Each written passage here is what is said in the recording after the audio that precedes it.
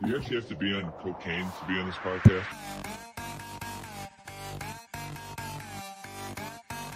It's a great day to be a Wildcat!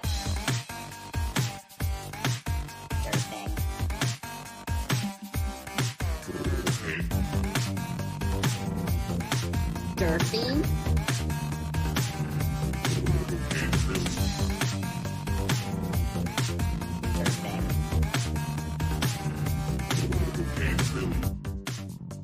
What's up, everybody? You're listening to yet another edition of Cocaine Willie. I am your commissioner, Bob Trollsby, and as always, I'm joined by my co-host, the good chef, Andre Napier.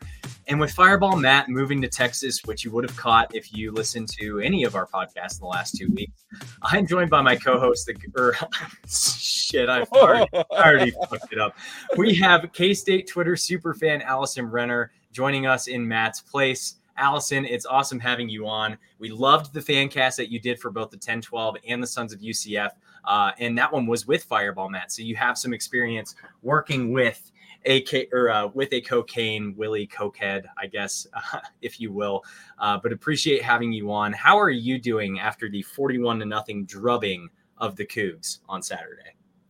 I'm feeling pretty good. It was a very fun, low-stress game where I didn't have to worry about anything. And, great time.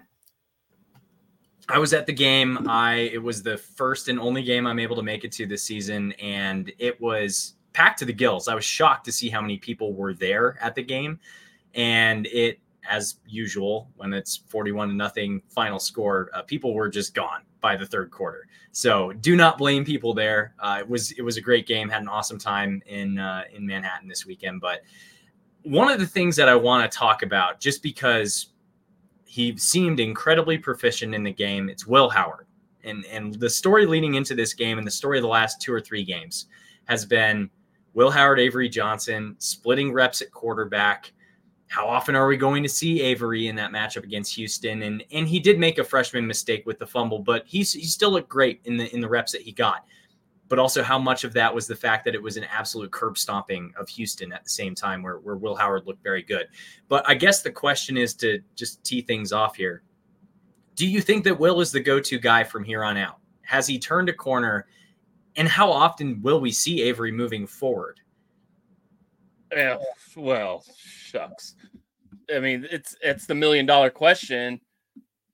Do we think Avery's going to need a role? It's kind of role reversal of like how we thought after Avery put in work versus Texas Tech. How did we think we were going to see Will Howard? How are we going to use him? It's the same question. We're going to need both of them. Absolutely. Nothing's changed. Will was always the guy, in my opinion. You know, I kind of started saying that we needed Avery a little bit more, but I'm feeling no different. I think we still need Avery, 2 or 3 series a game and even if it's spot duty, throw in Avery at the red zone, throw him in the middle of the field, change it up, especially if we're seeing different looks. Like if Will Howard is running for 15 yards a pop, maybe throwing Avery if they're giving that same look and it's 60 yards now. I don't know. I'm not a coach or nothing, but he's a dynamic weapon. He's probably our fastest player on offense. Got to get him out there every once in a while. But Will has consistently, outside of Oklahoma State, been an absolute stud and exactly what we thought we were going to get this year. Yeah, and to exactly what Chef said, as long as Will is doing what we're asking him to do, as long as he is, showing up, getting the yards, making the passes, making sure that, a couple mistakes is fine, but we're winning games, then if it's not broken, no need to fix it.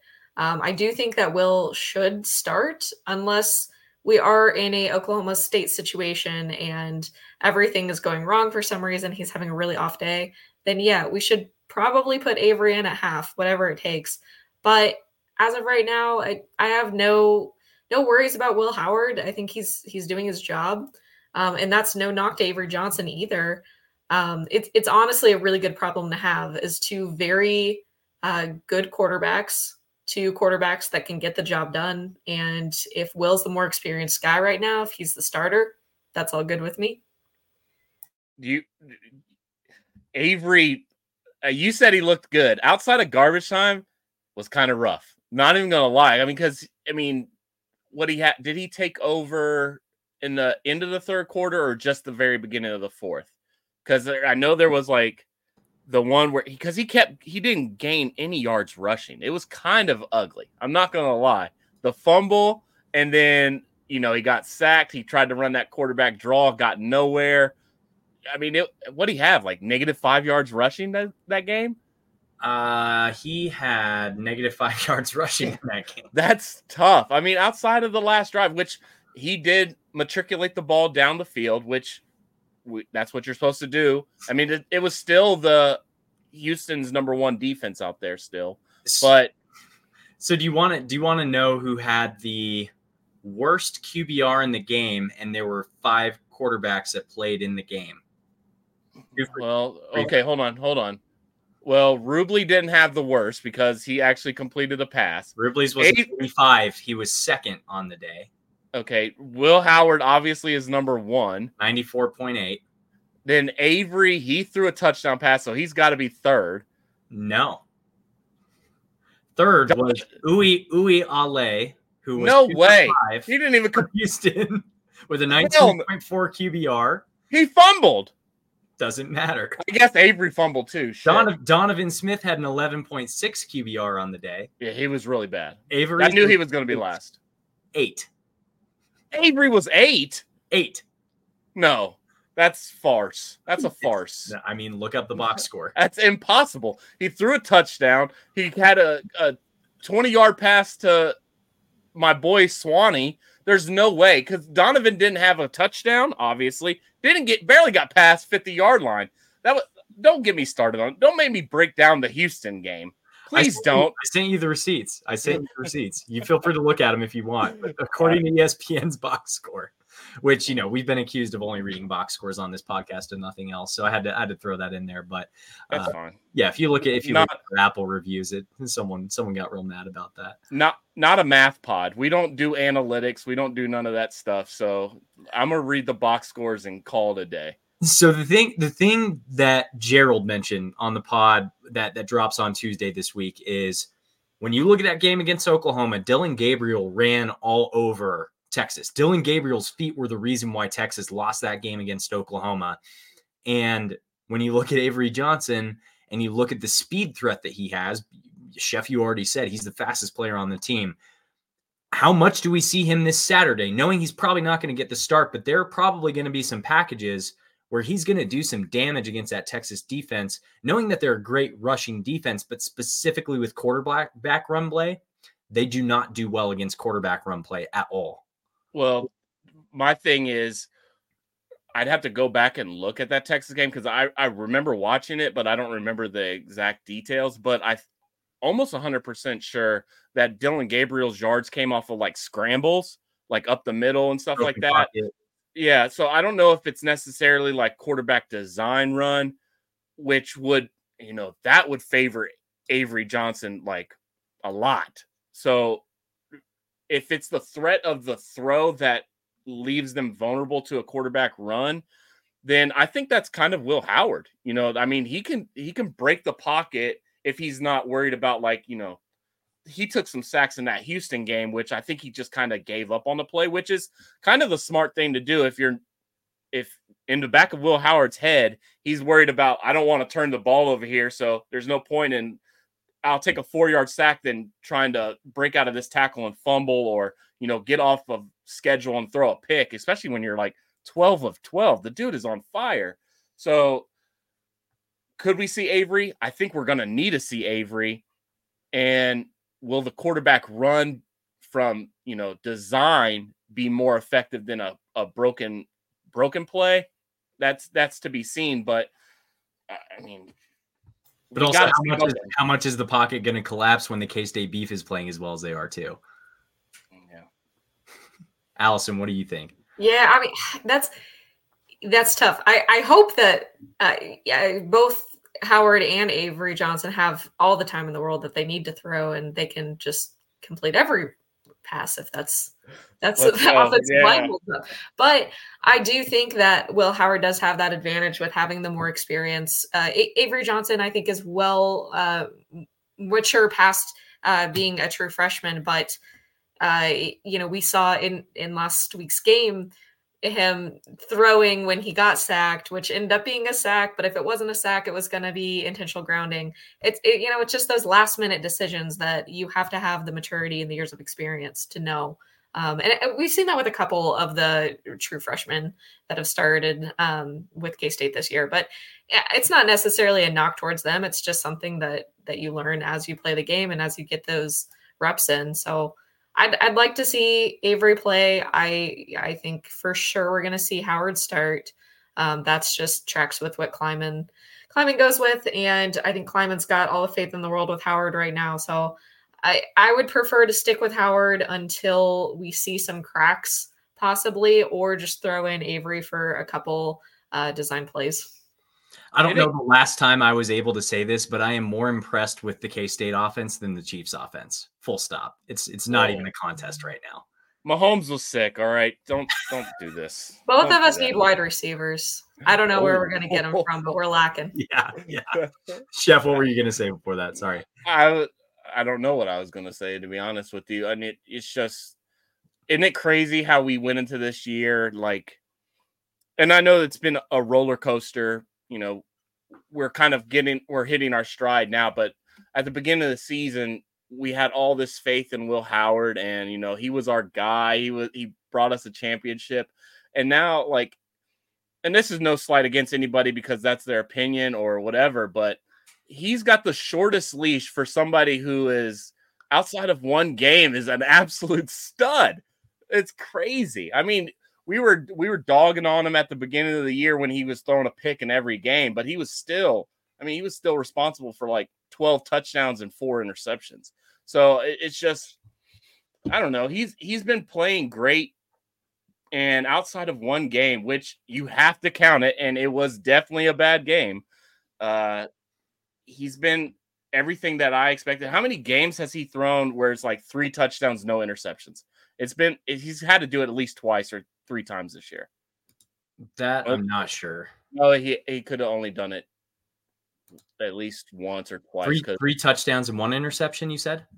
3 touchdowns, no interceptions, but I think that only happened one time. Maybe. Yeah, that was against TCU.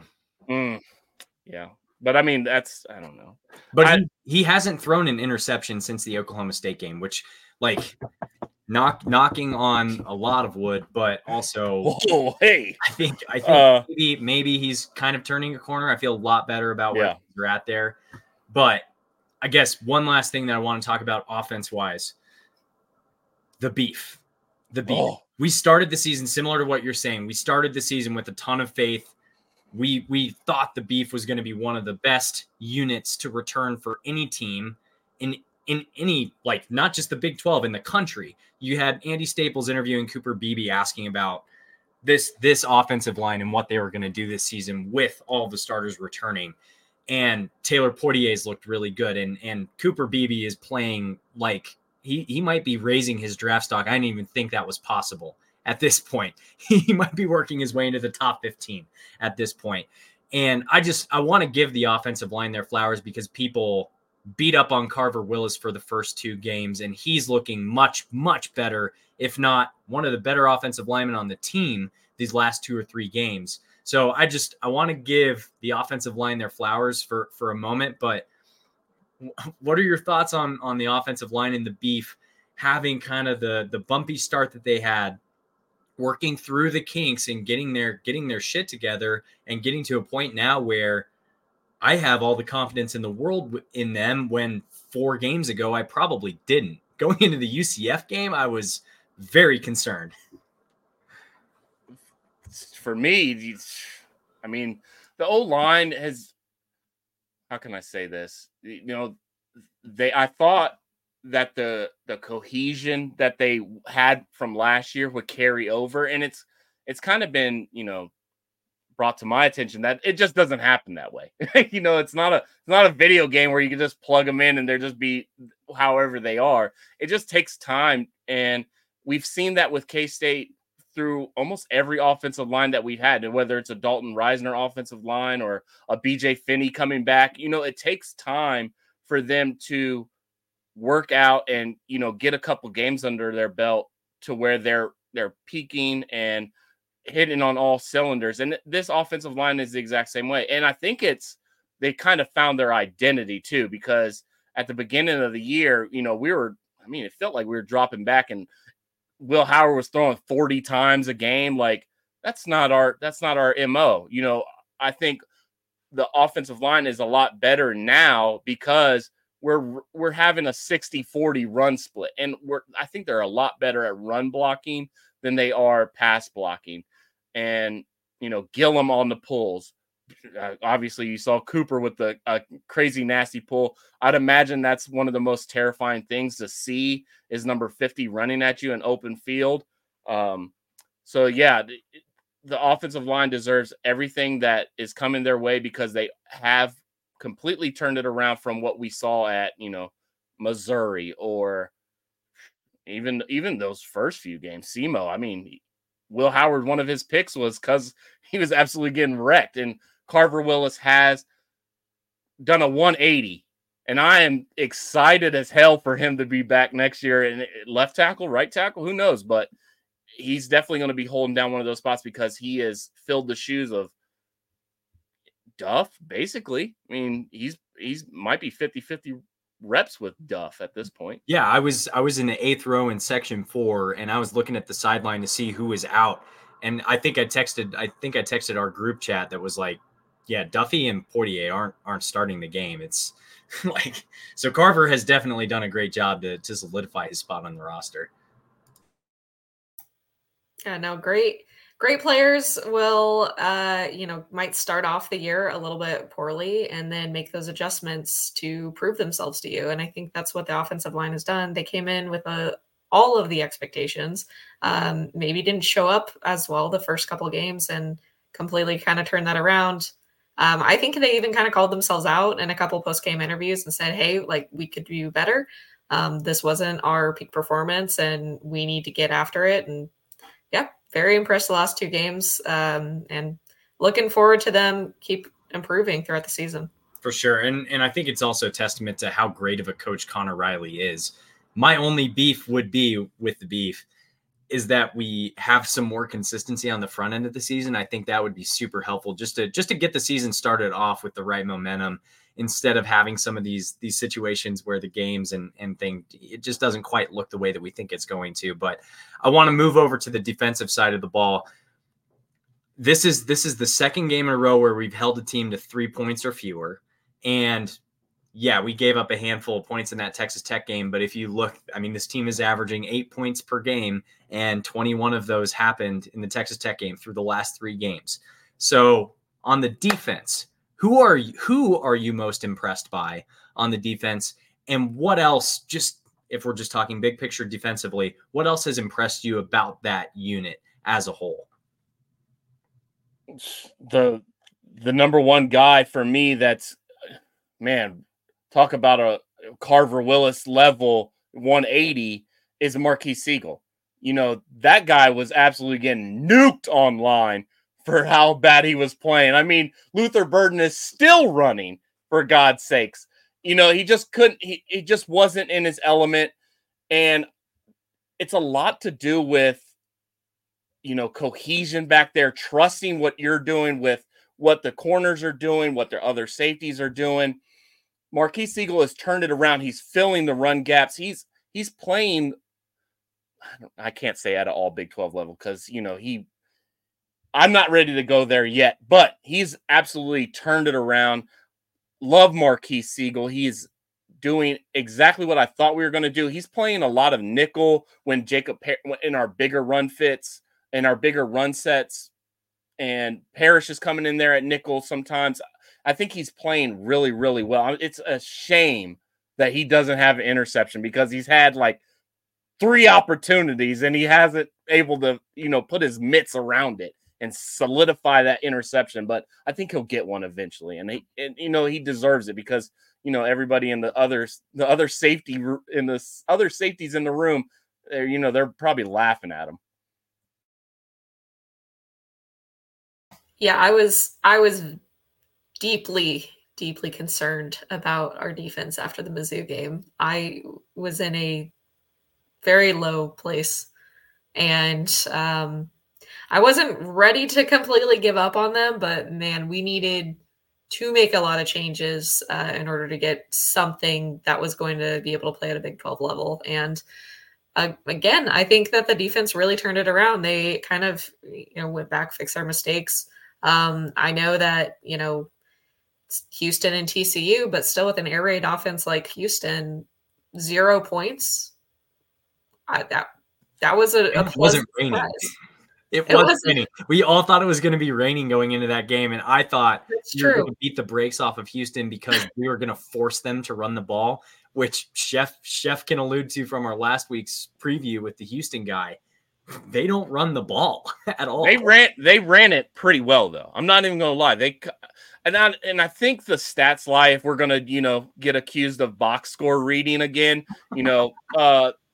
They ran the ball for like 100-something yards. They had more running yards than they did passing yards. But I think a lot of it has to do with, we're dropping back. We're rushing 3. We're letting draw plays go, all kinds of stuff.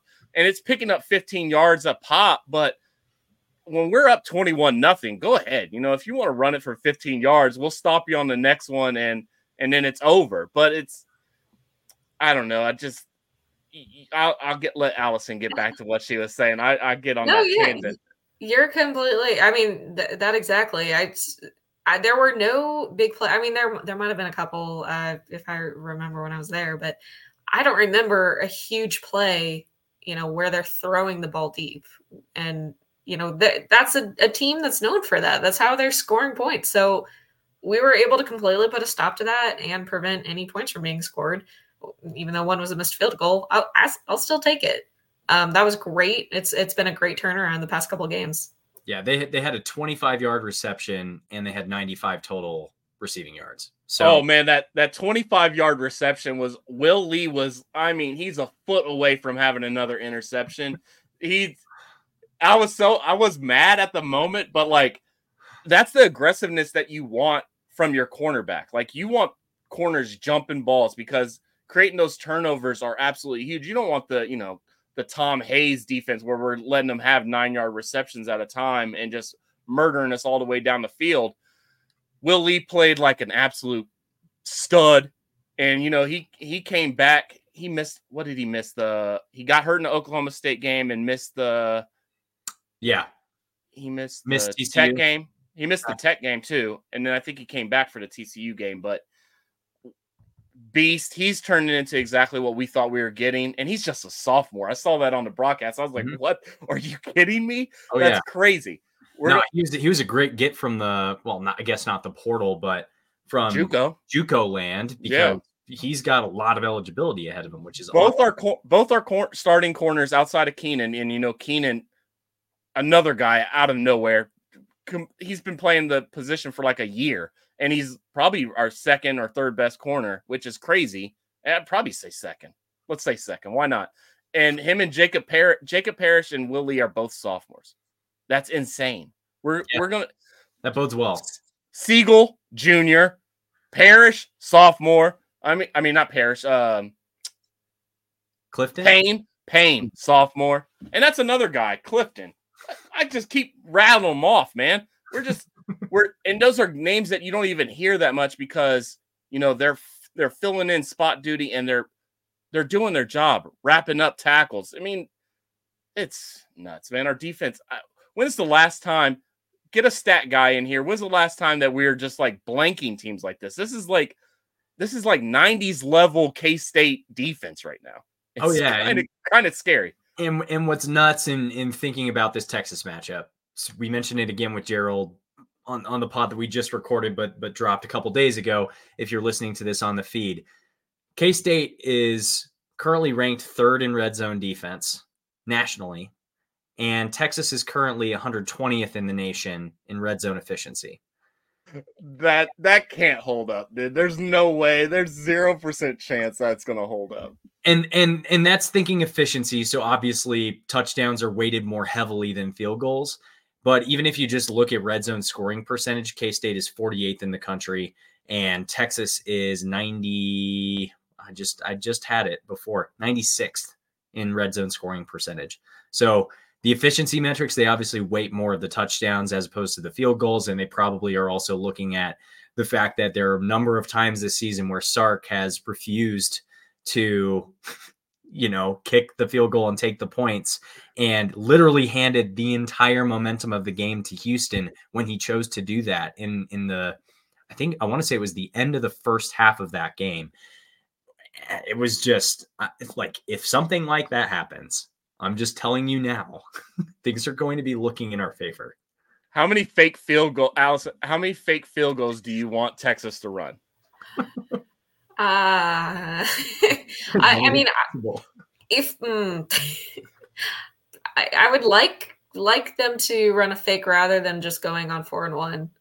Yeah, maybe that would be awesome. Because Malik Murphy looks like if Jamal Charles was a quarterback, but like a little taller. If he was, it's Jamal Charles mixed with Jamarcus Russell. He's an absolute. That's an absolute stud at a quarterback, and he 5-star, but he's not a runner. I mean, he didn't. Let's talk about it for a second. Because the D-line, the Texas team, their defense is absolute stacked, crazy. I mean, their D-line. I thought Houston's D-line was like troublingly big, and then I looked at Texas, and their two defensive tackles are both 380. Their defense is top 10 in opposing points per game, opposing points per play, opposing third down conversion percentage, red zone scoring percentage. They're top 10 in a lot of different categories. They're really good. But the thing is, that defense gave their offense so many opportunities versus BYU. That's the only reason that they even scored. Yeah, I don't remember a long drive by Texas in that game.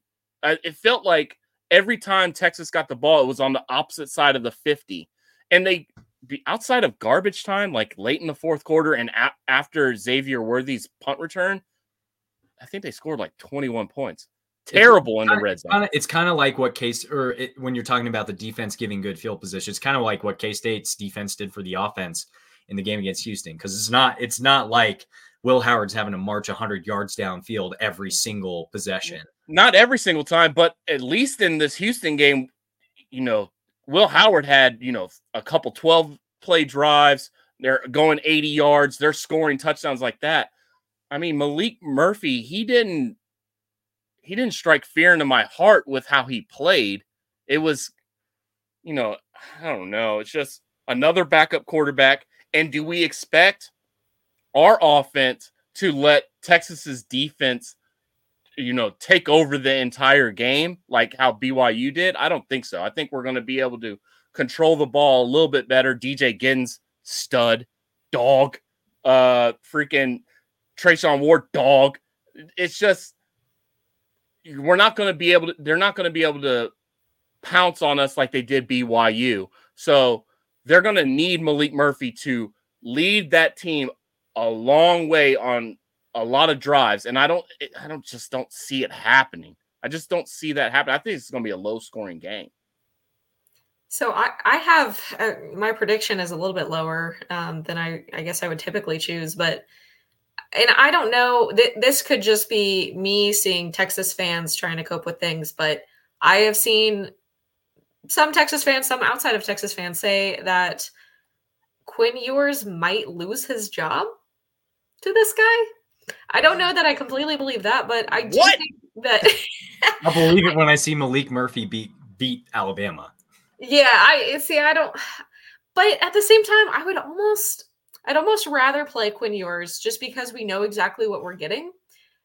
Because last year, I was at that game last year. It was really sad the first half, but our defense completely shut him down the second half because Joe Klanderman is a master at making those adjustments in the second half. So I guess I would feel better about Quinn Ewers just because I know exactly what I'm expecting with him. And I know that, sometimes he's the guy for the explosive plays and sometimes he's just kind of put into more human form. But I don't know. I'm worried about Texas, chipping away at the yards and just slowly making their way downfield rather than the big passes, the big runs to the red zone. I cannot disagree more. There's no way I want to see Quinn Ewers and Xavier Worthy where he's throwing dots. I mean, he's struggled a little bit. I'll give you that. What did he start, like 9 touchdowns to 0 interceptions? Then he was like, 4-3. I mean, he did come back down to earth, but when he's throwing dots to Xavier Worthy, that scares the piss out of me. This Malik Murphy, unless he does a complete turnaround, and I'm knocking on wood because I don't want him to do it, but what I saw versus BYU is not a guy. He's a freshman. I mean, a redshirt freshman, but he's still a freshman. Second game starting versus, a BYU team that is real ass, real garbage. The worst 5-3 team in the country. But people are writing about it. It's true. So, their DB's terrible. I got a feeling that we're going to be able to give him looks that he hasn't seen before. He's not mobile, which is a shock to my system. I still can't get over that. So if we're able to put pressure on him, I think he's going to be pretty sporadic. I think he's comparable to, from what we've seen so far is like how Baron Morton played. Baron Morton was all right. And, he was willing to throw that bitch up and, he almost gave one to Siegel, but if we put pressure on him and hit him a couple times, I think he's going to revert to what he knows. And that's, he just doesn't play. He hasn't played. He got hurt his senior year in high school. And that was the first time I listened to a Texas podcast. That's the first time he's been hit since 2021. That's crazy. That's a stat. That's the first.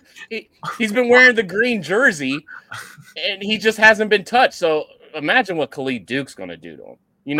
I can't get over the fact you just compared Malik Murphy to Baron Morton. Because if you were to put those two in a police lineup, just from the physique that one has versus the other, you know how I feel aesthetically about Malik Murphy. All right, but I'm saying their game, like how I envision them playing. I could see a Baron Morton kind of game, and Baron Morton did some nice things, but it wasn't enough to separate them from Kansas State. That's fair. I think that's fair. So this is what is probably going to be, outside of a bowl game or college football playoff matchup in the future, once the playoff expands to 12 teams, the last matchup between Texas and K-State in a regular season college football game. What kind of feelings does this matchup drum up for you? Because for me personally, I lived in Austin. Shout out at @EMAustin. That was my Twitter handle back before I moved to Colorado and couldn't claim it anymore. 5 years ago.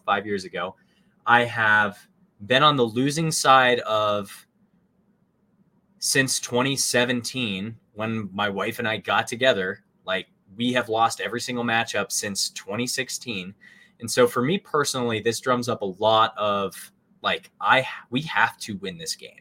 If we do not win this game, I will have never had a football victory against the team that my wife cheers for ever in the time that we've been together. And that's going into that relationship. K-State had Texas's number. We had their number. We owned Texas. Go State beat Texas. And it was, we beat the brakes off of Colt McCoy coming off of a national championship win that they had. Colt McCoy was the greatest thing since sliced bread. Ron Prince could beat Texas every time he played them, but could never beat Kansas, Missouri, or Colorado, or Nebraska. And it's just, this game means a lot to me. It has always meant a lot to me because some of my favorite memories were watching K-State beat Texas. The David Allen return in 1998. You have just some great matchups. There have been a lot of really close games. There have been a lot of really lopsided games, especially when you look, 2021? Yeah. That was a real lopsided game. That was one of the worst games I've ever seen. Like, that reminded me of the OU homecoming game in 2015. But this game drums up a lot of feelings for me. It drums up a lot of bad blood, but also a lot of fond memories. And I'm sad to see this matchup go. But at the same time, like, if we get this win on Saturday, that's going to mean a lot to me personally, because I will always have, I think, Allison, you mentioned it in the last pod, but the forever scoreboard. We'll have that, like, Oklahoma versus Oklahoma State. If Oak State wins this weekend, they'll have the forever Bedlam scoreboard final matchup. So I just want to hear what your thoughts are, what your feelings are, if any, about this matchup, any of the history, and what this matchup and what that team means to you, or what you hate about them. I don't have. I honestly, I don't mind Texas that much, I guess, as a rival. They've just always kind of been there. Yeah. I don't know that many Texas fans. So moving to Wichita the past couple of years, I've met one couple that's Texas fans, and they love Texas, but then, they'll be like, oh, go Longhorns, and then they don't mention it again. I don't think they actually watch the games. So it's always been pretty low stake for me. It is incredibly frustrating that we have this losing streak. And I am somewhat of a prideful person when it comes to those forever scoreboards and, pointing to, hey, this is the last win. It's our last opportunity. It's the last opportunity that Chris Kleiman likely is ever going to get against Texas. I don't see Texas scheduling many games with other Big 12 opponents anytime in the near future. So that is really important. It's important to me because I'm actually going to be at the game, and I don't want to be sad that night because it's at 11 a.m. So it's either going to make my whole day or ruin the rest of my day. So hopefully we pull out a win, but at the end of the day, I don't know that many Texas people personally that are going to come after me for it. This is the only incumbent Big 12 team that Chris Kleiman has never defeated as head coach. I was just about to say that. That's nuts. Like, I mean, he's shook a lot of demons in this conference. He's taken down the big boys, OU. He's got a Big 12 championship, but he just doesn't have that dub versus Texas. And man, Bob, you put a lot of heart into that speech that you just did, and it's basically just telling everybody out there, don't date anybody from Texas, because they'll break your heart. So that's basically it. Me personally, I'm out here in Ohio. There ain't no UT fans out this bitch. The only UT that I know is University of Toledo, and that's it. So you've got the university, you've got UT, and then you've got OU. OU and UT, we got them out here, but it's not what you think. So, for me, it's just nice to beat them because we had that long-standing "We own Texas" slogan for a long time, and I loved being able to say that, just like, watching YouTube and, just reminiscing on, Charles Jones running Wildcat quarterback versus them. And it's just, it warms my heart to be able to beat, they think of us as like they think of Kansas State as all walk-ons. Basically how they imagine our team is just a bunch of like scrappy 1-stars and walk-ons that used to own them. But now for the past, what did you say, 6 years, they can puff their chests out and say that their talent has finally overcome and they're the more physical team. So it would just be nice to have that term I've never heard, forever scoreboard, and I'm going to use that forever now. And it would be nice to have it over Texas. God, they haven't won anything. What did they have, a Sugar Bowl in the last decade? They haven't done dick. And swimming championships. Oh yeah, all correct. Correct. We got to post that video, that recruit. That was one of the most classic. All these for swimming. All these is for swimming. I will say, I do hope that we see Avery Johnson score a touchdown in this game, rushing, because last year I went to the K-State Texas game in Manhattan, and Avery Johnson was a recruit. He was there on an official visit, even though he had already committed. And he was walking, I think we were in like the 8th or 10th row or something, and he sees Allie, looks at her wearing her orange, and did that to her while she's sitting in the Who stand. did this? Avery Johnson. No Appreciate it. fucking way. Yeah. Yes, she still talks about it. She's like, "Oh, he's the guy that gave me a horns down when I was in the stands." Avery, if you're listening, we saw it, we know, and we love you for it. That's my The quarterback. legend. That's my quarterback. That is my quarterback. That was one of the most elite things I've ever seen a recruit do on a visit ever. And I loved him for that. From that moment on, I was like, I'd seen the highlights and stuff, and I saw his tape and knew he was a stud. But once I saw that, I'm like, this dude's EMAW. This dude is EMAW to the core. Like, I would not want anyone else to be my quarterback of the future other than Avery Johnson. But, Chef, let's get to your recipe for success. Since Fireball Matt is out and we're coming off a 41-0 game, we're not going to do a burn it down moment of the week, but we do need a recipe for success. Man, we've got to, man, UT is scary. Their defense is scary, but we've got to be on the offensive. You know, we got to get our mise en place together. We've got to get everything ready to be effective on offense. I don't know if you guys know what mise en place is, but it's I do. Oh, look at you. Let's go. Get him get him an apron, baby. Roll them chef sleeves up. But we just got to get everything in order. We've got to get our ducks in a row. Will Howard has to be ready to see a defense that we haven't seen. Maybe Missouri's comparable. I don't know. But we've got to get everything in a row. We've got to have our game plan set. Maybe it's exactly what people are calling for, you know, that we can't have the 2 quarterback system going into this game. We have to pick one, all this yada, yada, yada shit. We got to get our ducks in a row. We got to have a game plan going in there that is effective against this humongous Texas front. And I think if we have, you know, if we're balanced, because we haven't been able to pass the ball as effectively as we did at the beginning of the season. But I think if we're balanced where we're keeping them not able to stack the box and we're able to run on the outside with DJ Giddens, but where's the play? Where's the fake quarterback run? Throw it over the middle play. We haven't seen that baby since Missouri last year. So I want to see a lot more play action. I want to get a game plan together where we're able to keep Texas's defense off balance. Let's go. Alison, if you were to boil it down this weekend to any one thing or a couple of things, what do you think the Cats need to do in order to get the win in Austin?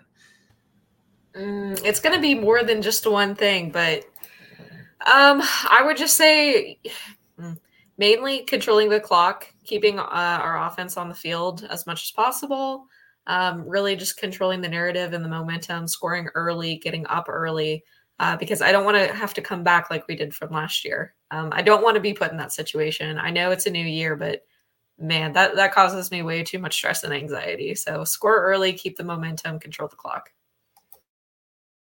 I love it. I think for me, the recipe for success is going to be that red zone defense. Our red zone defense is elite this year, and their red zone offense is not elite. I'm just saying if there's going to be a key for K-State in this game, the red zone seems to be where it's going to be. Like if we continue to play the way that we have with the red zone defense, I really think that things could go in our favor. But let's hit our score predictions. Alison, you're the guest. We'll hit yours first, and then we'll go around the horn here, and then we'll share Matt's because even though he's not here, he's still part of the pod. So I'm still cautiously optimistic about this week. I think we have a lot of advantage in some of these matchups, but overall, I don't know. Texas is looking really good. So I have a somewhat lower score of 28-21 Texas going into this week. Chef, what do you have? You go first, buddy. All right. I'm going with the reverse jinx once again. 35-18 Horns. It's going to be a sad day on Saturday. It's just going to be the same old shit every single year. I'm going to go to bed angry, sad, depressed, upset. It's very sports sad. I'm going to need to cuddle my child afterward. It's going to be a sad day for me, but you know, it'll be fine. I'm just mentally preparing myself. I like where your heads are at, you know, low scoring. I'm right there with you. I think the under is the play here. I think it's at 51 right now. just muted myself. I don't know what I was doing. But listen, 25-24 Cats. They're up 24. We or where are we at? We're at 17. It's 24-17 with a minute and 30 to go. Will Howard has an immaculate drive, scores a touchdown. We go for 2. I hope to God it doesn't end that way because I will be way too stressed out to watch the end of that game. That's what I got. I think, and it's a inside slant to Phillip Brooks. Will Howard throws it, kind of like a spins in it, runs an out. Phillip Brooks goes right behind him. Bang! Throw it right on top of him. Throw it right in his chest. 2-point conversion for the dub. 25-24 Cats. Let's go. I wouldn't be mad if that happened. That would be terrifying. To Allison's point, that would be the most cardiac Cats type of thing to ever happen. Matt's score, his prediction is 27-24 Texas. I don't have any additional commentary there, and neither does he because he's not here. He's moving to Dallas, Texas. But with that, if this happen, I might rush the field. I'm sitting in like the nosebleeds on the end zone, but I might make my way down to rush the field for you. You should just Spider-Man jump straight off of there and just land with our Cat 9 lives and just land on your feet right in the horns and just horns down right there. This is how I go out. That's the way. And then you need to go to Schultz Garden after the game. Trust me. And then just bring in like a boombox, like a Dream Dowling boombox. Go into Schultz Garden, playing the Wabash, and just rub it in all of their faces. If you need any recommendations for Austin, by the way, Matt and I have you covered because we both lived there. I was there for 2.5 years. He was there for at least a year and a half. But tons of recommendations for 6th Street and all of that good stuff. And if you're listening and you're also going to the game, let me know. I can point you in the right direction. But before we get to our Week 10 locks, we do want to do a quick Q&A with Allison, which is going to be a one question Q&A that might have a very interesting answer based on some Twitter back and forth. But we had listener Matthew Scar, which is at MTHWSKR. So I guess just remove all the vowels and a T. He asked, why doesn't K-State have an official swimming team? So to give a little bit of background, when I was at K-State, I was part of the swim club for the 4 years I was there, and I was on the exec board for most of it and president for a little bit. But we did have a swim team. We had a swim team back prior to somewhere around the 1970s. We had a men's swim team, which is why we have an natatorium on campus. But in the 70s, when we were losing all of our athletic budget because our football team was so bad, we weren't bringing any revenue, they cut men's swimming, men's gymnastics, and wrestling.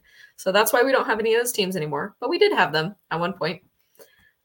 So around middle of 2010s, I think, or before 2010, middle of the 2000s, K-State was looking at the equestrian team because we had a women's equestrian team as well. They were kind of falling off a bit, so they were looking at ending that program. But if we're going to end a women's program, we had to add another women's team to even out the scholarships for Title IX requirements. So they were looking at what they wanted to add. Big 12 swimming, it does have women's swimming primarily. Currently, there are 3 other teams outside of the new schools that are coming next year. It's KU, Iowa State, and TCU have women's swimming. And of course, Texas. Since Texas is leaving, it was just going to leave those 3, but now we have a lot of those Pac-12 schools in, so we've got a lot more women's swim teams now. But back in mid-2010s, when the equestrian team was kind of fallen off a bit, they were looking at adding women's swimming as a Big 12 sport. But there's a lot of problems with that. It's very expensive. It's very, the insurance is also expensive. It's the natatorium that was on campus was running at a loss. They made no money, even though they rented it out every single day of the week to swim clubs, to swimming lessons, trying to make money, could never make it profitable. never upgraded the natatorium, where we had the backstroke starting blocks ripping off of the blocks when we had meets, and teams would just get out of the pool and go home angrily at us. So we really didn't have a lot of support all through swimming. They ended up going with women's soccer because the market is a lot higher in the state of Kansas for soccer. They weren't having to compete for swimmers in Kansas, which are already few and far between. There's a lot more soccer teams in the Big 12 than swim teams are. So it just made sense. And as a swimmer, yeah, it makes sense that they chose soccer over swimming. But in 2020, I was working as a swim coach at the local club team. I was also on the swim club. COVID happened, pool shut down. We had nowhere to go. And then we got news a couple weeks later that the athletics department was closing down the natatorium for good. They're planning on demolishing it. Actually, when I was there last weekend, I noticed they had construction fencing around the natatorium because it's 3 years later and they still haven't torn it down. They show like, oh, look at these pictures of, here's what it's going to look like with the upgrades to Ahern. It's just Ahern, but the natatorium's just not there. It's just complete demolition, fill it in with grass. That's it. Yeah, and they're getting rid of the building that's also attached to Ahern, and it's like, I don't know what is the point. I know that Ahern is a very historical building. It's got like a lot of history, especially with the basketball program, but it almost just kind of begs the question of why even keep Ahern at that point if you're just not really going to do anything with it. Do you know if there are plans to do anything with it other than get rid of everything around it? No, so they're gonna kind of clean it up around there and clean up around. They've already kind of upgraded Memorial Stadium to make it more of a multi-purpose, which has been really good. All I know is that just cleaning up around the outside and the buildings around the outside, and supposedly they're refurbishing the inside a little bit, but I don't know how much money they're going to have left to do that. They still have a couple classes in Ahern. They're mostly kinesiology classes. My roommate in college was kinesiology major and said that was the worst building to have class, especially at the Nat there. It was always super humid, never kept up the facilities. So I hope they can do something cool with it. I wouldn't complain if they actually, built it up to code and we had like a throwback basketball game or volleyball games in there every once in a while. But, speaking of Texas, that's one thing that they did last year is they had like a throwback basketball game in Gregory Gym, which is their version of Ahern essentially, or Nichols Gym even, if that was still something that you could play basketball games in. But they sold the thing out and they had like select seating and stuff for student tickets. And it looked really cool when they did it in there. But that's where their volleyball team plays now, their women's volleyball team. But very cool. Very cool. Well, thank you for educating us on the history of swimming at K-State, because I knew none of that. That was fascinating history. We still have a swim club. They drive to either Wamego or Fort Riley to practice. And honestly, for a college kid, I'm very surprised they still have it going, because I don't know that I would be doing that. So shout out to the swim club there. For sure. And as a Pisces, I mean, and I'm the best swimmer I know, I have a special place in my heart for all the swimmers. Shout out to all the swimmers out there. Shout out indeed. Well, we're going to move over to our Week 10 locks, which are, we had a sponsor, they'd be presented by somebody, but our Week 10 locks are not presented by anybody because we don't have a sponsor. But each week we share our locks for 3 Big 12 matchups, 1 national game of the week, and 1 sickos game of the week. Definition TBD, and beauty is in the eye of the beholder, I suppose. But if we look at the season standings, Fireball Matt is still in first with a very slim lead of 22, 21, and 2 overall. Chef has scratched and clawed his way into second place with a 21, 22, and 2 record overall. So you're 1 game behind Matt. And I am in last place with a 21 and 24 record overall, because I don't have pushes, because you lousy sons of bitches have pushes that are floating your record there. And I guess actually, these standings feel like the Big 12 standings right now, though. It's just a clusterfuck at the top. And that's it, because there's only 3 of us. But Chef, you won the week last week. I'll let you say a couple words if you'd like before you make your picks, since you won last week. I'm the greatest. It's the prime time right now. I haven't taken the glasses off since I found out that I won.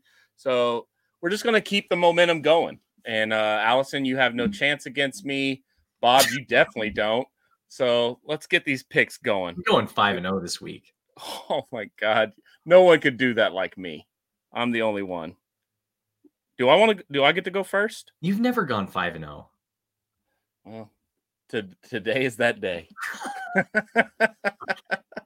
We'll go Chef, then we'll go Allison, then I'll go, and then Matt will go last because he's not here. Okay, so we're gonna start Thursday. That's crazy. TCU is dogs. That's tonight if you're listening to this the day it drops. Yeah. Shout out to Thursdays. TCU +3. Tech is a dumpster fire, and if they're starting strong, there's no way in hell that they win this game. They won't win another game if they start strong again. So I'm betting all my money on that strongest starting, and I'm taking TCU plus the points. And my next pick, I'm gonna ride with them. They've shot me in the foot so many times. I'm gonna ride with those Sooners in Bedlam. The last one, -6.5 in Stillwater, is a spicy pick, but I think they have to eventually figure it out, right? They can't just keep losing and playing these tight games versus inferior opponents.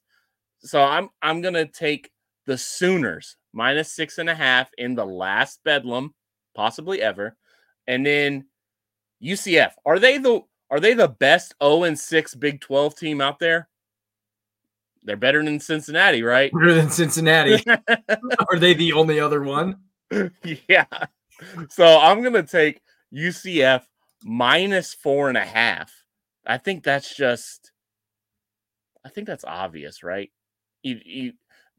In Cincinnati, Nippert Stadium is kind of like, it's created a lot of unders, but I got a feeling that Cincinnati's checked out. They're checked out. UCF's still fighting for a bowl. I guess Cincinnati is too, but doesn't matter. They've checked out a long time ago.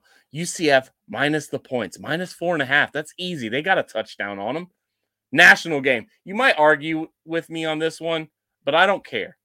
Rutgers is 6-2, dog. Rutgers is 6-2, and they've played absolutely nobody. 0. They've played nobody. They got the worst. So I hope we play them in a bowl game and we beat them by 100. But you know who else is going to beat them by 100? Ohio State. -18.5. Easy money, dude. I don't care if it's on the road. Piscataway, nothing. They could play this. Nobody's going to argue against you in defense of Rutgers here. It's Rutgers. They could play this game in Hoboken. I don't give a damn. Give me Ohio State -18.5. Let's go, Bucks. OH. Somebody can finish it later. My sicko game. 2 1-7 MAC teams. This is, if you wanted a definition of a sicko game, I'm going to give it to you. I'm going to give it to you, Bob. Akron versus, people talked about Kent State. UCF beat them by 100. Almost legit 100. Akron, -3.5. I don't know where they play this game at. I don't know what the name of their stadium is, but I'm sure there's going to be 7 people there because, the streets of Akron don't go out at night. So give me Akron, -3.5. They'll beat them by 14, 15 easily. Akron, go Zips. Zip them up. That might have been the best rundown for locks ever. That was fantastic. Oh my God. Yeah, no one's gonna defend Rutgers for you. None of us have Rutgers. They're 6-2. The people are talking. Who? Those people in what's another New Jersey town? Trenton. People in Trenton are talking. Newark. Newark, Hoboken. They're gonna all those. They're gonna play this game on AJ Soprano's home field. Yeah, they're going to be pulling out a fucking sleeve of gabagool. Gabagool. And with that, Allison, let's hit us with your locks. Oh man, I don't know how I'm going to follow that, but I'm going to follow with a disagreement off the top here because I chose Texas Tech over TCU because it's in Lubbock. If it was in Fort Worth, I might say the other way around, not particularly because I think Fort Worth has a home field advantage, but I think they do get a little extra push from being in Lubbock. So I think it's still going to be a pretty close game. I hope that Tech can pull it out just so that they have that desert bragging rights for the future. But Texas Tech fans are going to get spicy for this one because this is the first game they've played at home against TCU since the whole Cactus Gate thing happened. I hope for their sake they can win on a Thursday night. I have a couple friends that are going to be there on the TCU side, so we'll see how their moods are driving home. And then my second Big 12 game is KU Iowa State. I have KU winning out against Iowa State. The line that I saw was just 1 point. So I don't know. I think that one was also going to be pretty close, but I think KU is going to win by 3 or 7, somewhere around a 1-score game there. My third one, I also have Oklahoma State and OU. I don't know how this is going to go. Part of me thinks that Oklahoma is going to be pissed off from this past week and completely blow out Oklahoma State. But because I am an Oklahoma State optimist, I picked Oklahoma State to cover, hopefully win, but at least cover the 6.5 points. We'll see if I regret that. But, Oklahoma had a lot of really bad losses last year, and they never really rebounded. I know it's a different year, but we'll see if this loss to KU either completely tanks their team or makes them mad enough to just win out the rest of their schedule. My national game, I didn't see this one coming, but there is a Notre Dame-Clemson game where Notre Dame is favored by 3. I have Notre Dame covering 3 with the win. And it's in Death Valley. Duke won there. I think Notre Dame can probably win there. So we'll see how that one goes. My sicko game, one of my friends pointed this out to me. Troy is playing Air Force this weekend. Air Force is also favored by 18.5 points. That seems like way too many points for me. It might be enough points for Ohio State and Rutgers, but I don't think Troy gets completely blown out by Air Force. We'll see if they can kind of stick it out. But I don't think they're going to go, 18. It'll probably be more like a 10-15 score game. Not quite 18. Air Force is the truth, man. That's that team don't play around, boy. They've been struggling lately. They had a tight one with Colorado State last week. It was ugly, but I thought Air Force played Army this weekend. No way. Do they? Troy plays South Alabama on Thursday. That line. Your friend might have been in the wrong there. No, I know what happened. He's a Air Force guy, and so I just assumed when he said Troy, because I'm asking. Listen, I don't bet, so I don't have any of these apps downloaded either. So I was texting my friends, it's like, give me the lines for this. Air Force Army is like a massive spread in favor of Air Force because Air Force is currently ranked 17th and Army is like 2 and 6. Army's bad, but that's the difference is they're playing Army. So if Air Force has the opportunity to blow out Army, they will outscore by 50 points. Yes, Service Academy. Yes. So but you've got, so are we saying you're going to take Army plus 18.5 versus Air Force, or are you taking Air Force now that we know we're not playing Troy? Let's just take Air Force then, and we'll just say they have a lot of built up anger. But I don't think, Army's been bad for so long. Air Force isn't going to hold anything back. Air Force versus anybody. Air Force versus anybody. Let's just do that. Honestly, yeah. Air Force minus 18.5 it is. For Bob's locks this week. So I have real money on this because I feel incredibly confident with this parlay. This is the first time all season I've actually felt confident in my picks to the degree that I'm going to put real money on it. I'm going to go with Houston plus 3.5 at Baylor. Hear me out. Conference visitor coming off of a shutout hits 58% of the time since 2006, and they are 3-0 this season. And the last case that this happened was, I think it was UMass, actually, but it was against an independent. So technically, if you're counting that as their conference, there have been a couple other situations where that happened. I think Charlotte, it happened prior to that. So 3-0 this season, that is like a lock to end all locks, if we're just being honest about it. So Houston plus 3.5. I'm also going with Oklahoma State plus 6.5 versus Oklahoma. Oklahoma State's 4-1 against the spread at home this season. So I feel good about the Pokes going into the final Bedlam matchup. This could be a situation where OU is going to bounce back, and they could still get the win. But this is like, I mean, this is like if we were playing KU in basketball for the last time ever. They have our number in basketball when you look at the all-time record, but you know that every single year we bring the heat for that matchup, and every single year under Mike Gundy, this has been a relatively close matchup, and they bring the heat every single time. So I like Oklahoma State to cover the 6.5 points. I found 6.5 points. I've seen a couple like 5.5, 4.5.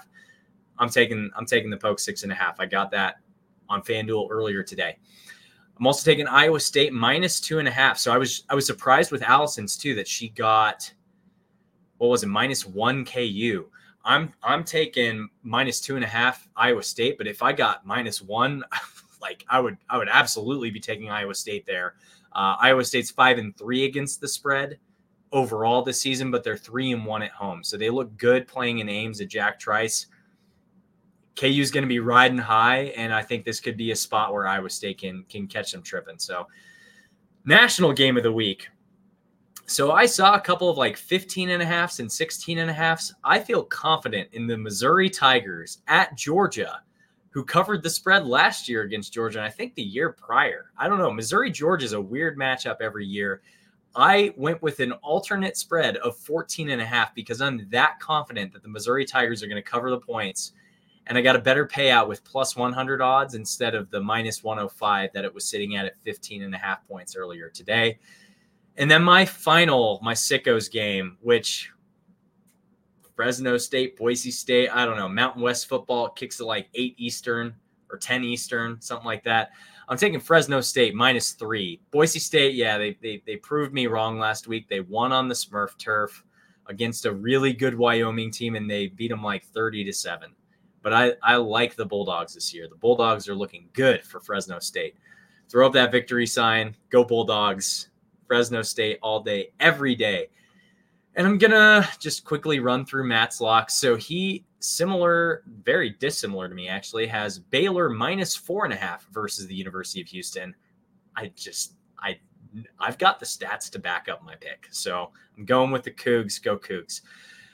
Iowa State, he has -2.5 versus KU, which is what I also had in that matchup. And then Oklahoma State, he had +5.5 as opposed to the 6.5 I found earlier versus Oklahoma in Bedlam. For his national game of the week, he has the Fightin' Lane Kiffins of Ole Miss and the Jackson Darts -4 against the Aggies, the Fightin' Texas Ags. Whoop, whoop. Whatever the fuck they do over there. And they're doing the weird like leg raise thing and the midnight yell, and it's the most cringe shit I've ever seen. But he's got Ole Miss -4, the Rebs, the Land Sharks against the Fighting Texas Ags. And then his sicko game, he has the battle of the tech teams in the ACC. He's got Georgia Tech +2.5, a former Texas Ag playing quarterback for the Georgia Tech Hornets, Yellow Jackets, whatever they are, at Virginia Tech. So they're going to be doing Enter Sandman at Virginia Tech for this one. That is a brutal game. This is a bad Virginia Tech team. This is a decent Georgia Tech team. I don't know. This is just a bad game all the way around. Seems like the wrong side. You would think. Why is that a +2.5? But Did Matt you watch Virginia Tech last week, though? No. I mean, I haven't watched any ACC football outside of Duke. Completely blew out Syracuse, I believe it was, and it was not even close. Virginia Tech did. Yes. Who did Georgia Tech play recently? Georgia Tech won against somebody recently. Miami. They beat Miami. They had the Iowa State 2015 Paul Rhodes thing happen to them. Yep. Yeah. Shit, what was this? That was 3 they weeks lost ago. to Boston College. That's icky. And I love Boston College. They beat North Carolina last weekend by 4. How is Georgia Tech plus 2.5? This is stupid. Hold on. Virginia beat North Carolina, not Virginia. Wait, am I looking at last season? Virginia beat North Carolina. This Saturday, October 28th. I don't know what you're looking at. Sport? North Might be looking at hockey. Podcasting gold right here. Give me a break. No. No. The ACC is absolutely chaos this year. Dude, Georgia Tech beat North Carolina on Saturday, 46-42. Georgia Tech did?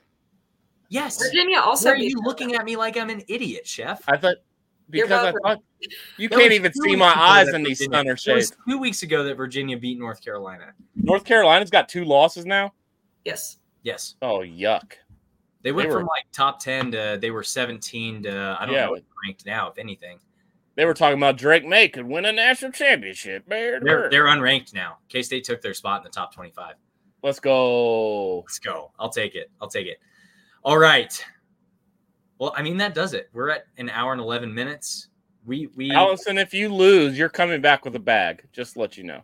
I think if we want to get into it, we can talk about Naquan Tomlin being suspended indefinitely from the basketball team. But I know we're also at an hour and 11 minutes, and I want to be respectful of Allison's time too.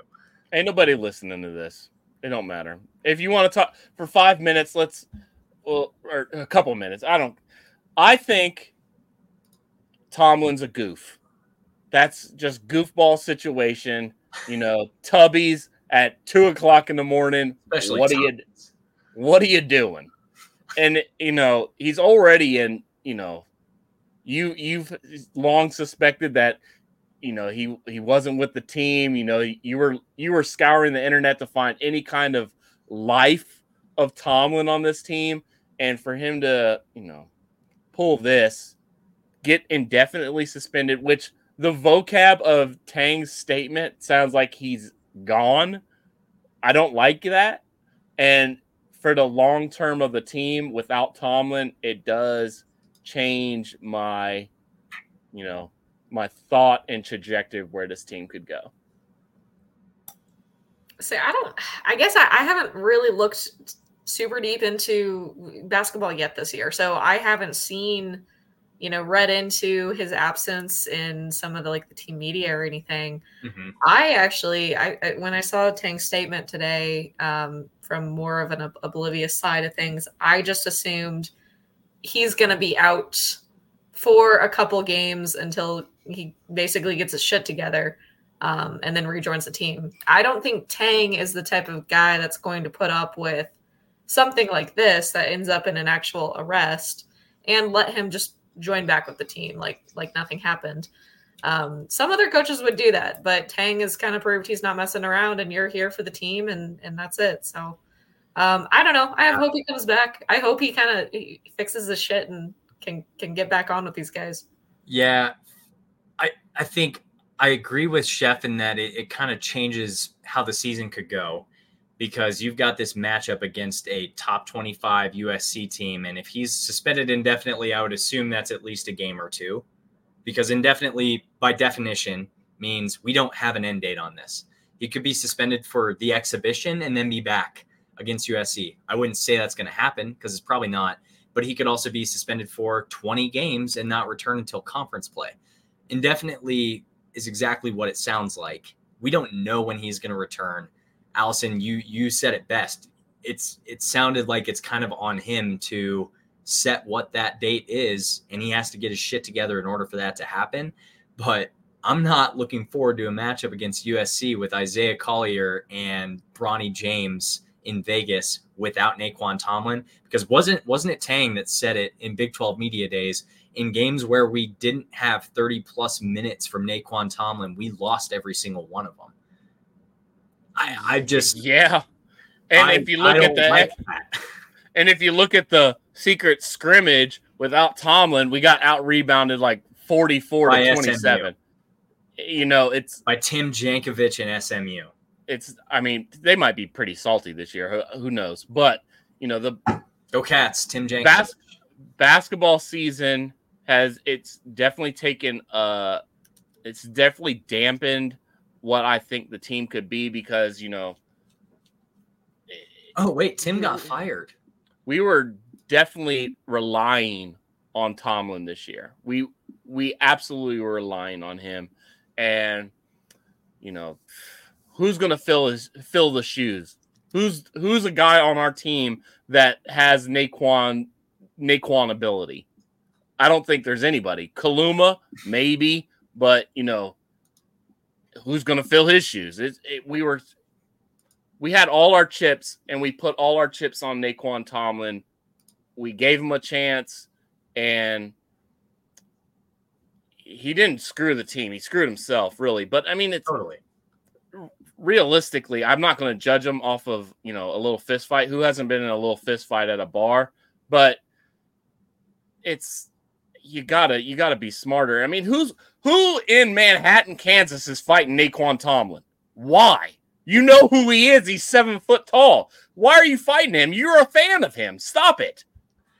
Also, I misspoke. Tim Jankovich got fired after last season. So Rob Lanier is the head coach at SMU now. He was the head coach at Georgia State and Siena prior to that. But I just assumed it was Tim still because I don't pay attention to the American Athletic Conference in basketball because why would you? Siena's a good basketball program. I like Siena. Yeah, for sure. I don't know if Georgia State is. But, yeah, I mean, when I saw it on Sunday, I was driving back to Denver from Manhattan. And my good friend Alex, who we stayed with this weekend, he sent me the text and said Naquan was suspended from the team. And he that may not have even happened yet, but he was arrested last night at Tubby's, which Cooper Beebe's also out in Aggieville wearing the Nacho Libre outfit. So why don't we just have Naquan hanging out at O'Malley's with Cooper Beebe instead? But I was also thinking, like, who hasn't that happened to in Aggieville where, like, you get in a fist fight or you get into some kind of just stupid misunderstanding with someone, things go the wrong way and you end up, in the police lineup for that night or whatever. But it's frustrating. I would love to know the details of what happened, but I don't know. I feel like I've been to Tubby's on nights where they're serving like really good burgers and it's like a solid establishment on a weeknight. And then the weekend hits and it's like people are dancing on tables and it's real kind of gross. If we weren't an hour 17 into this podcast, I guarantee you nobody's listening. But if we weren't an hour and 18 minutes into this podcast, I would try to think of all the scenarios on how it went down. Because I will say, I know of a guy that was dancing on a toilet in Tubby's. The toilet fell down. The whole bowl, everything fell down. He ran out of there, left the bar, didn't get found out for it at all. But this happened like 8 years ago. And part of me is thinking, like, that guy probably got in more trouble, actual trouble, and he didn't even get caught than what Naquan might have even possibly done. But I also don't know the details of what happened. And so part of me is, I don't know. Part of me is just thinking it was probably a misunderstanding. Maybe he danced on a toilet and knocked it over because he's like 7 foot tall. I don't know. Maybe Naquan, just snuck like a 58-year-old man, like drunk at the bar on homecoming weekend. This like rando that graduated in 84. He's shout out to the class of 84. My mom was in the class of 84. Shout out to the class of 84. Yeah, we've all had our worst nights at Tubby's. So, yeah. Hopefully it works out. I hope he comes back soon. Me too. With a better attitude. Agreed. Well, I think that does it for us for this week's predictions and locks episode. Allison, appreciate you coming on. Before we sign off, anything you want to plug, anything you want to chat about, you've got the final word tonight. No, I don't really have a whole lot. My Twitter is at alison_renner. That's really the only social media that I have public. So you can follow me on there for K-State nonsense and occasionally Chiefs. One of the best K-State Twitter follows. I will vouch for that. For all of us at Cocaine Willie, thank you for listening to the show on your podcast feeds or watching us on YouTube. Do us a favor. If you're listening on Apple or Spotify podcasts, leave us a 5-star rating and follow the show. And if you're watching on YouTube, give us a like on the video and subscribe to the channel. If you don't like K-State content, listen to our weekly locks. If you don't like our weekly locks, listen to the K-State content. We've got plenty to go around, and we would love the subscription regardless because it helps us and you are helping us. So we would appreciate that, even if you're not a K-State fan. You can follow the show on Twitter or Instagram or follow us individually. I am at Bob Trollsby. Allison is at Allison_Renner. Fireball Matt is at Matt Marchesini, and hopefully we'll have him back next week because he's missed 2 pods this season. But it was great to have you, Allison. And then Chef is at Chef Andre Napier. Chef. Cocaine is a hell of a drug. We are all Coke and no joke. Wildcat Country. Let's ride. ride.